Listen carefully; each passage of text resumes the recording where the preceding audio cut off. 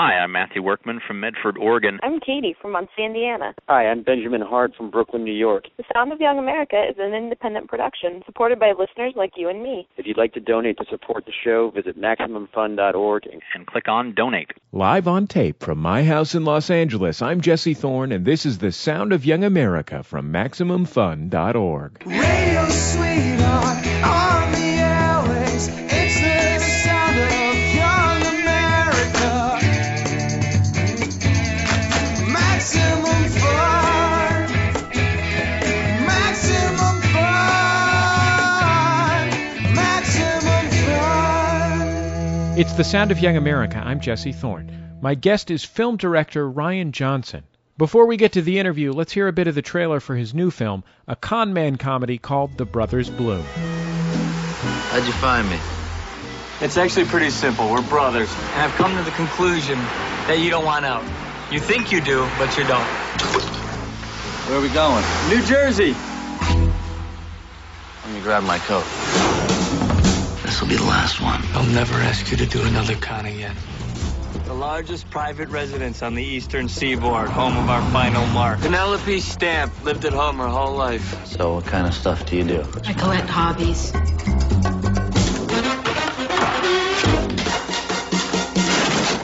It's the Sound of Young America. I'm Jesse Thorne. My guest on the program is film director Rian Johnson. His 2005-2006 feature Brick was the culmination of 10 years of post-film school effort and one of the more critically acclaimed and occasionally critically reviled films of that year. Noir set in the world of a suburban Los Angeles high school.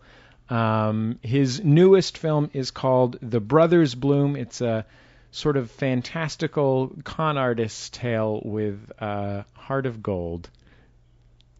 Rian Johnson, welcome to the Sound of Young America. Thanks for having me on, Jesse. I had a hard time saying the phrase heart of gold after it occurred to me in my mind. I could hear the little gap between it formulating in your brain, your lips saying no, and then your brain pushing it through anyway. I could feel your lips saying, you're kidding, right? We said it. We just said it. Here we go.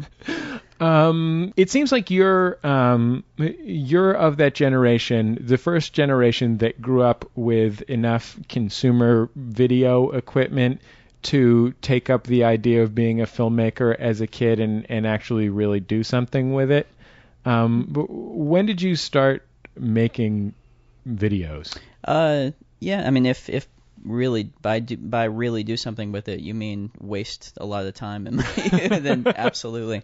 No, I did. I started making movies when I was just a kid, really. I mean, my dad brought home like one of the first video cameras on our block, and this was back before camcorders. This was when it was a video camera and you had to hook it into the VCR and carry the VCR around with you if you wanted to move, around the house a little bit. So I started with that, and then, in high school I figured out you could get out of writing papers about Shakespeare if you made a movie about Shakespeare. And so my friends and I, that's what we would do, and that's how we would entertain ourselves. And on weekends, we would all get together and make a movie. Did you actually make a movie about Shakespeare? Oh God, no! We made multiple. Are you kidding? What plays did you? We did Midsummer Night's Dream. We did Hamlet. We did Macbeth. When we got to the point where we were doing these super elaborate. First of all, they were filled with in jokes that only me and my friends would get. And we got to the point where we were doing these super elaborate, like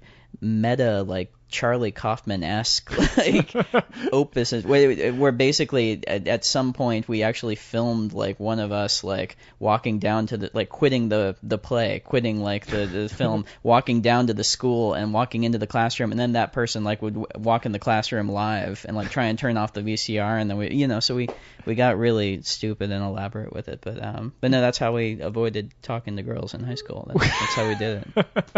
Was that the path to a good grade? grade in English class that's complicated behind the scenes? No. English teachers typically, high school English teachers typically have a more traditional opinion of how narrative should function. Sort of, yeah. But on the other hand, they were kind of just so confused, I think, that we got away with quite a bit. But no, my grades were awful in high school because I was making movies all the time, and that I had a really hard time getting into film school because of that. I went down to Newport Beach to see a screening of the film at the Newport Beach Film Festival.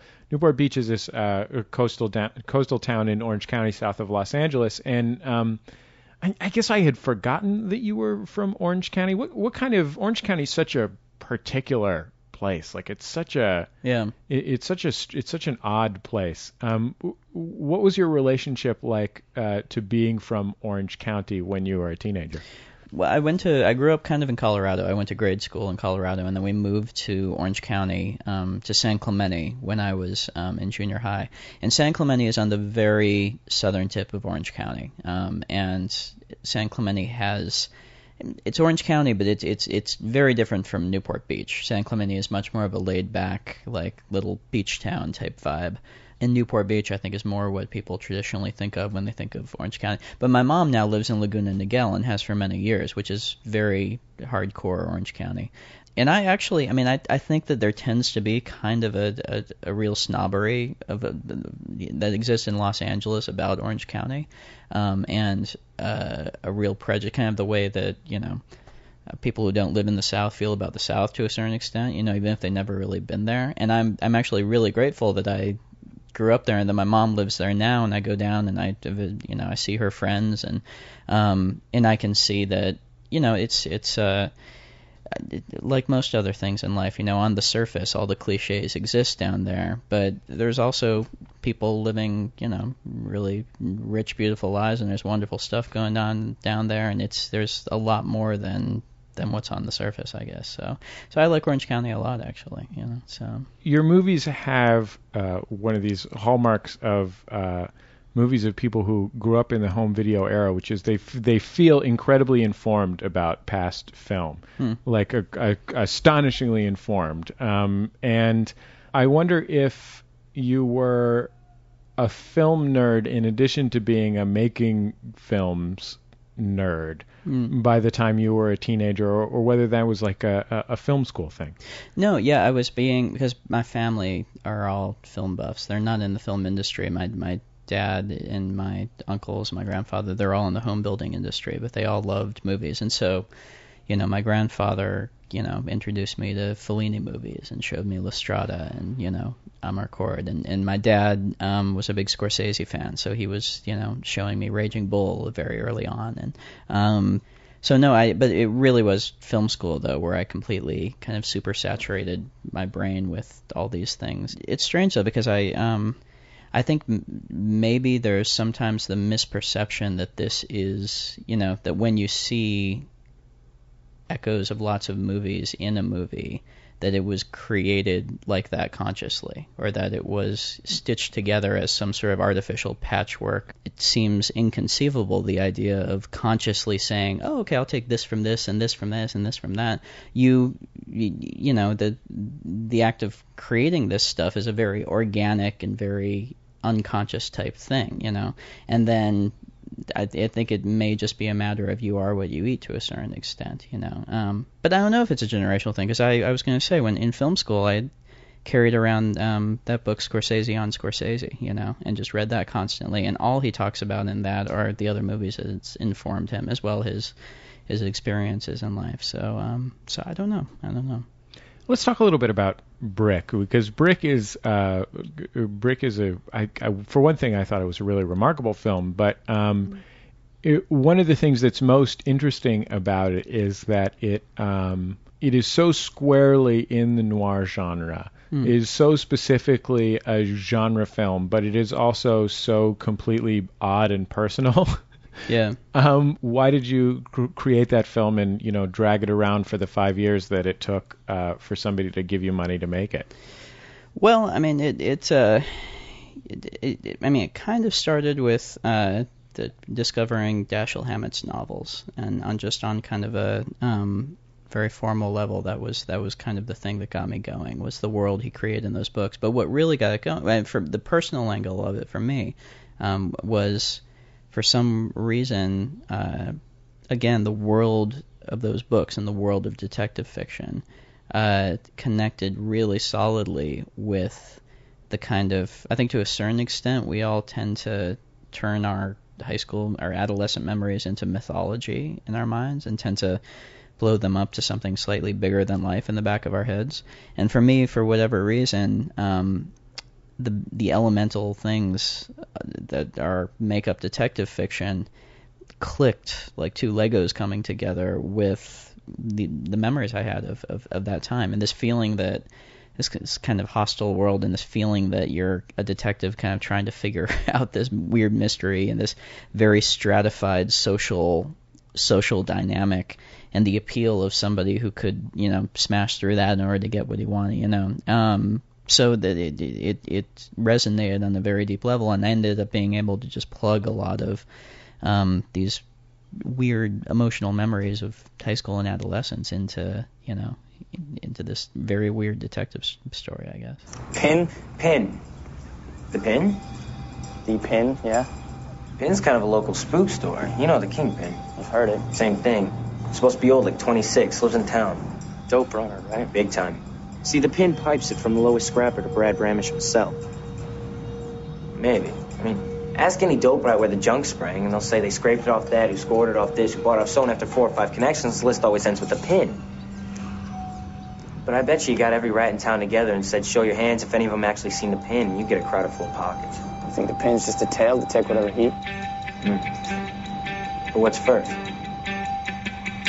Show of hands. It's almost more stylized than the genre ordinarily is. Like the stylization is at the same time played very straight and almost absurd. Yeah. Why did you make that choice?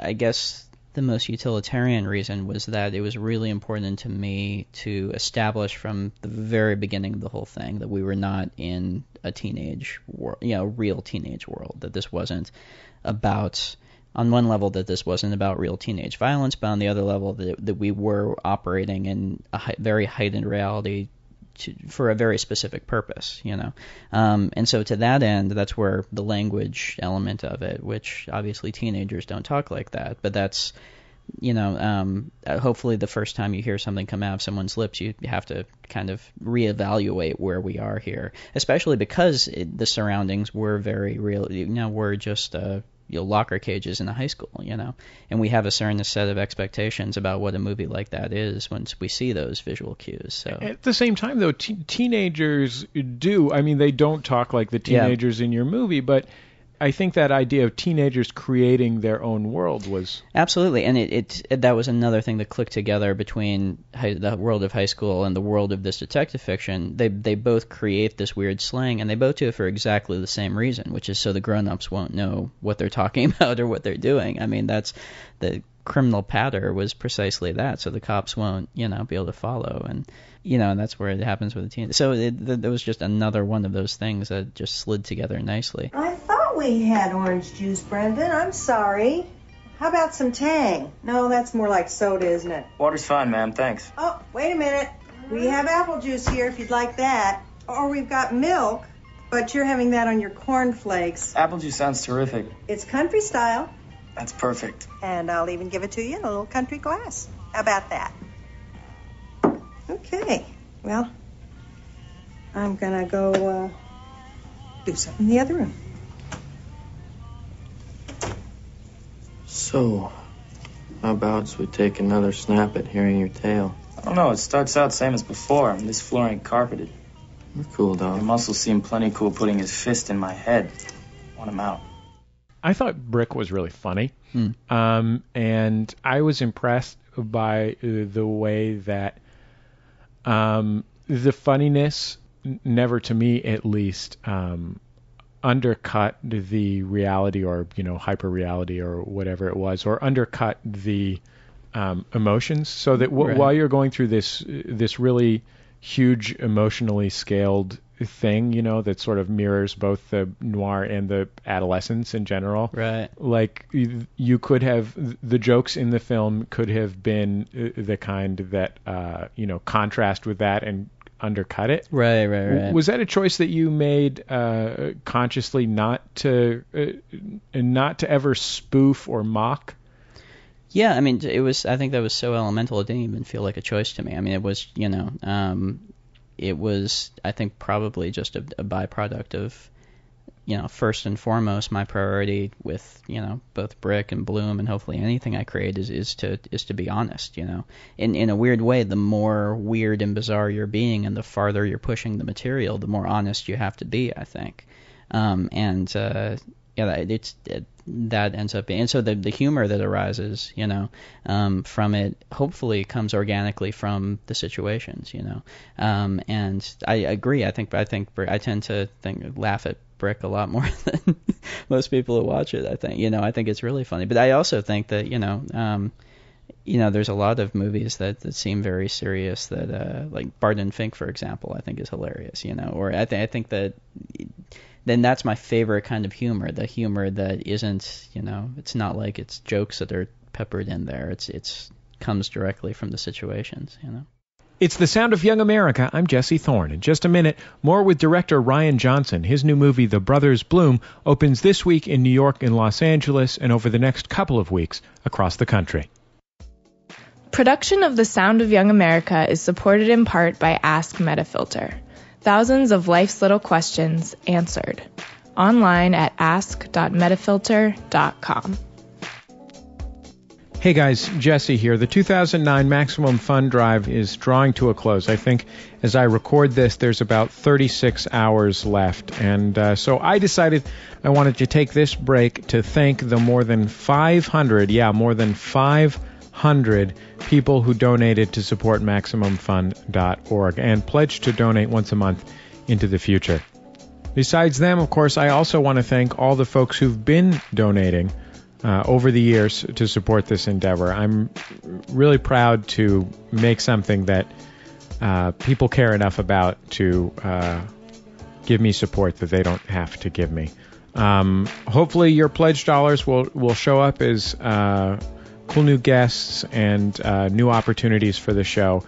We have some really specific plans that you'll see unfold over the next few months, and I really appreciate all your support. Of course, if you haven't donated already, The Sound of Young America isn't just supported by your donations during the Maximum Fun Drive, so you can always visit MaximumFun.org/donate and pledge to give $2, $5, $10, $20 a month, however much you can spare to support this show. So anyway, thank you very much, everybody. I really appreciate it. It's The Sound of Young America. I'm Jesse Thorne. Let's get back to my interview with Brothers Bloom director Rian Johnson. Your new movie, The Brothers Bloom, is a con man movie about two brothers who grow up together, essentially running cons, with one as the front, played by Adrian Brody, and one played by Mark Ruffalo as sort of the brains or the schemer. Right. Why did you want to do a con man movie? Well, it's weird. The con man genre is something that seems like, if you're a film lover, you tend to have a special place for, a special affection for. And I always did. And so, I mean, the fundamental start of this thing, like years and years ago, was just the notion of doing a con man movie. But what really hooked me into it, and the personal element of it that actually got me going on it was the idea of, instead of doing a procedural thing about the act of conning, and instead of making it about the plot, the idea of, first of all, doing a character-based con man movie, which is tricky because it's a genre where the audience is trained to distance themselves from the characters. In fact, even in watching your film, even early on, I felt that distance because I hate getting tricked. Exactly. Well, that's where you're at the beginning as the audience. It's all about, and that's the pleasure typically of con man movies, is who's going to screw who over at the end of it. So, my notion was, okay, well, if we explicitly make that the main character's dilemma, and that's Bloom's dilemma at the beginning of it, Adrian Brody's character, is that everything feels fake to him, and everything does feel just like this constructed nonsense. And at the beginning of it, it's in this incredibly stylized world where there's, it feels so wacky, and you're kind of, everything feels like it's being ridden by this maniacal Steven character. And like Bloom, you should kind of feel like you want to break out of that and find something quote unquote real, And I mean, I was going to say this, that kind of the second part of what really connected with me and kind of got me going on it was using the con man story as kind of a more fable type thing in order to explore the connection between storytelling and real life, and where those two meet. Not for storytellers, not for directors or writers or anything like that, but just for us as human beings living our lives. The degree to which being able to take in all this raw information from the world outside and basically tell it back to yourself. And that's kind of how you form the narrative of how you think about the world. And so, to a certain extent, being a good storyteller and stepping up to the plate and, telling your story well is a very essential part, I think, of living a good life. So, the tale. You tell them there's a hermit in the woods. A one-eyed, steel-toothed vagabond. With blood-red eyes? That's good. He stopped you coming home from school. And told me of a cave. What kind of cave? A cave of wonder. Ha! Shut up, Dave. At noon on every Sunday, there appears a ball of light, which flutters like a butterfly. A will-o-wisp? That's right. It guides you. If you can keep up. To where the treasures lay. So where's this cave? Yeah, where? Aha! The hermit didn't say. He got this greedy, glinting look, the filthy, red-eyed leech, and said he'd tell for $30. Well, that's just $2 each. And so that Sunday, straight from church, into the woods Bloom led. You have this really great cast in this movie. I ended up having an argument on the way home about whether Adrian Brody was cooler than Johnny Depp. I said yes. Wow, my God. Yeah, I know, right? Pretty good, right? You gotta get Adrian on the show. I think he'll enjoy that. Controversial choice. Controversial choice, yeah. No, hey, look, I'll go with that. So tell me a little bit about how you drew this cast to the film when you had made this one tiny movie that was really weird. Well, I'm kind of baffled by it myself, and I say that completely honestly. That's not like self-deprecating. I really actually am not sure, why we are able to attract the talent. I think that it comes down to the script. For whatever reason, that the script lined up with what they each were interested in doing. I know Rachel was looking to do a comedy because she was coming off of Constant Gardener and The Fountain and some really heavy stuff, and she wanted to show what she could do in terms of being a lighter character. And I think the fact that that character Penelope also had quite a bit going on with it was really appealing to her.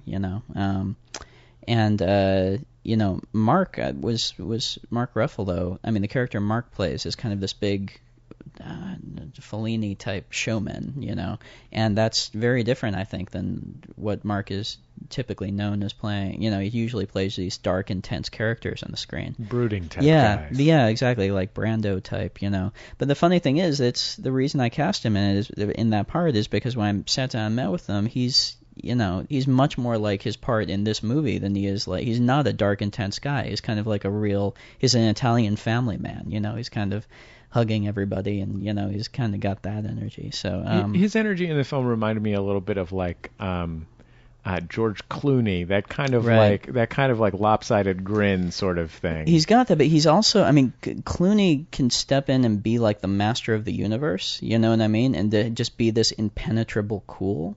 And what was really interesting for me is that Mark has a vulnerability that he can't eradicate, that he can't completely put up the front, and he has a little bit of off-centeredness. He's never going to be, he's never going to be that guy, and and to put him in the role of that guy then was what was really interesting to me, because I hoped that kind of that soft underbelly would give the character a little more dimension and keep you aware through the whole movie that at the base of all this is this emotional core that he loves his brother and he's genuinely trying to give his brother what he wants.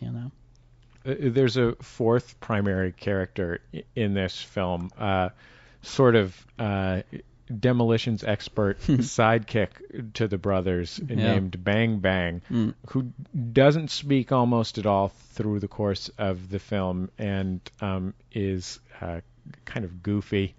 Tell me about why this character was part of the film. Well, I was really interested in trying to do a nonverbal character that was as strong a character as anybody else in the movie. Because I'm a big Marx Brothers fan, and Harpo was always my favorite character. And I always felt just Harpo was like the strongest character in all the. I mean, I love Groucho, and but Harpo always shone for me, and so that notion was really appealing. Also, my friend who acted in Brick, Joseph Gordon-Levitt, he's very into clowning. And he kind of has become over the past few years very close with this Russian troupe of clowns, led by. I think that's happened to all of us. At some point we all go through that phase. It's kind of like, oh, he's gone through the Russian troupe of clowns phase. Yeah. Ultimate Frisbee's next. Be playing hacky sack in Berkeley, and then he'll become normal again. It's okay, just wait it out. Yeah. But in Russia, the clowning is taken really seriously as an art. It's very different than the pie in the face type thing here. It's kind of existential clowning over there. So he had kind of turned me on to these shows, and these are nonverbal shows, where it's an entire show where they communicate these incredibly complicated, emotions through just body language. So anyway, that was kind of the start of the whole thing, and then I've kind of had this notion that I'm a fan of Asian cinema, and I have all these Asian actors that I love in the movies, and I figured, okay, as long as I have a role that doesn't require dialogue, which is probably going to be a pretty rare occurrence for me in my career because I love dialogue so much. I made the character an Asian woman so that I could, so I could work with an actor I never would have gone to work with before. And then I was lucky enough through the casting process to find Rinko Kikuchi, who most people know from Babel, but she started in Japan doing comedies. So she actually had this incredible comic timing. And she was just as excited about doing this nonverbal performance as I was and seeing if we could make it work. So it kind of became this challenge that the two of us kind of jumped on, I guess, It's The Sound of Young America. I'm Jesse Thorne. My guest, Rian Johnson, is the writer-director of the new film, The Brothers Bloom. His first film was the critically acclaimed high school noir, Brick. Something that somebody brought up at the screening that I'm so happy they brought up because I never would have noticed was the fact that you gave Tom Cruise a thank you mention in the credits. Now, look, if you had a thank you mention to Matt Damon or Ben Affleck or some other, there are certain huge stars that I could certainly see having thrown you a dinner where you met the producer that financed the film or something like that. I would not necessarily pick Tom Cruise as being that person. So tell me why Tom Cruise got a thank you. I met with Tom Cruise because I guess he had very early in the process, before we had done any casting, he had read the script and he had, and so I guess he liked the script and we did a meeting, and it was never like a serious thing. It was never actually going to happen that he was going to play a role in it or something. I think it was just, we sat down and met, and we ended up spending 3, almost 4 hours sitting together talking through the script, and it ended up being one of the most intense story sessions that I had. Even with the exception of a couple screenwriter friends of mine, he really knew the thing backwards and forwards, and he has actually an incredible sense of story. And so it ended up being this phenomenally useful discussion that lasted the entire afternoon. That again, it wasn't really I didn't think that he was actually ever going to be a part of it really, but I ended up, just based on our discussion, making some major changes to the script. And what do you learn from a Tom Cruise?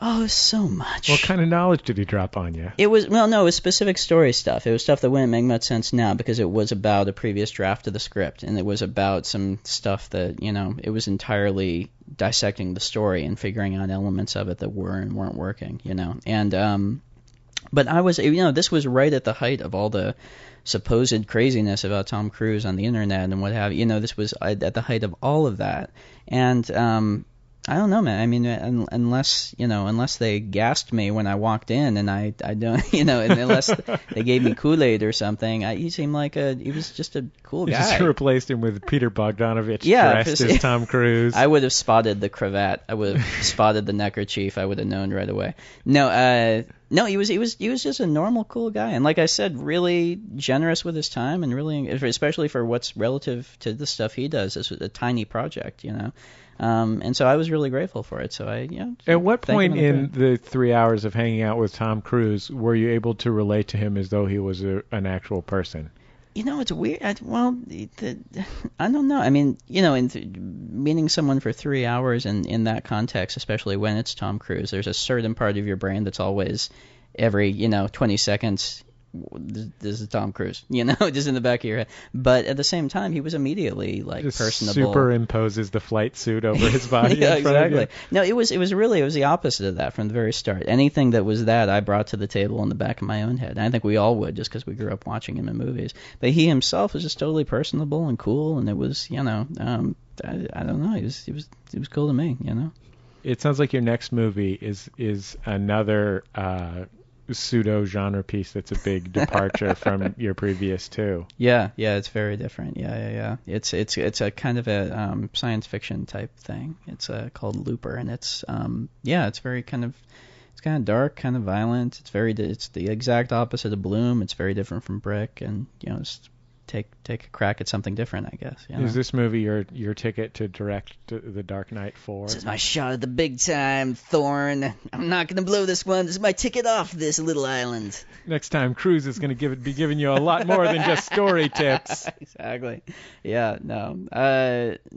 This is If anything, I'm this is kind of a. If anything, you're marginalizing yourself further. Myself that's my goal, is to at some point just be. I'm trying to work my way backwards to where I'm using my dad's video camera again at some point, which will probably happen. No, it's everybody. Sci-fi does have a real appeal. I mean, for me, I'm a huge sci-fi fan, so I'm really excited to be able to take a crack at it. Again, though, the basis of the thing is.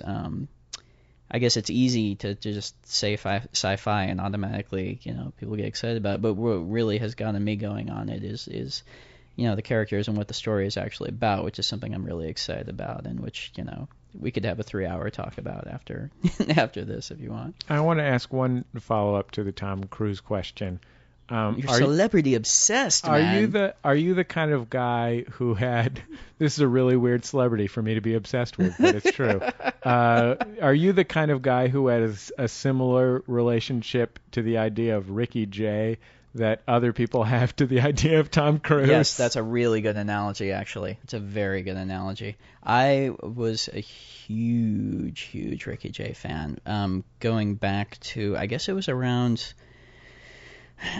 like around 99 or 2000. I was back when we were trying to get Brick made. I was working at the Disney Channel, and somebody slipped me a VHS of his show 52 Assistants, which had been on HBO, and I wore that tape then, like watching it over and over again. And I just kind of fell in love with what he is, what he does, and how he presents this incredible body of knowledge that he has, and both as a performer and as a scholar of all these things that and a lot of the things in Bloom that end up on the screen in Bloom are obsessions of mine that I feel like I wouldn't have come to if it weren't for Ricky Jay, so and then there was this weird thing where a very good friend of mine from college was his assistant for many years, and so there was this bizarre thing because I will actually.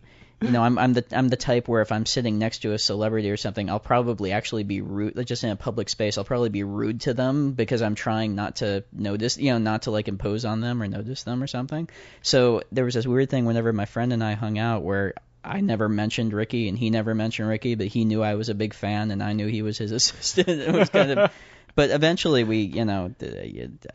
did get to. You might be concerned that you would say something wrong and he would kill you with a playing card. Precisely, just right as into my outlined head. in his book, Cards as Weapons. Exactly, precisely. Yeah, they just straight into the head of a deer.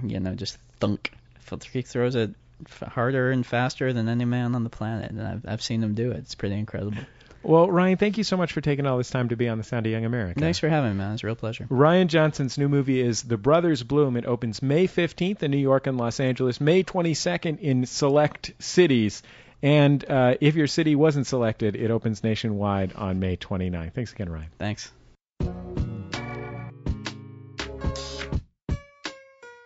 That's our time for another Sound of Young America program. I've been your host, Jesse Thorne, America's radio sweetheart. Please excuse my dog barking in the background. Someone's walking on the roof. Our theme music written and performed by Dan Grayson with help from myself. Interstitial music provided by Dan Wally. Our editor is Nick White. You can find us online at the all-new MaximumFun.org, and you can always email me at jesse@MaximumFun.org. My thanks again to everyone who's donated in the Maximum Fun Drive. And if you haven't, and you're downloading this right away, you've still got about 36 hours to do it. We'll be sending out tons of thank you gifts and T-shirts and mustache TVs and all that good stuff within a few weeks. So expect to get it in about a month, maybe 6 weeks. We'll see you next time right here on The Sound of Young America.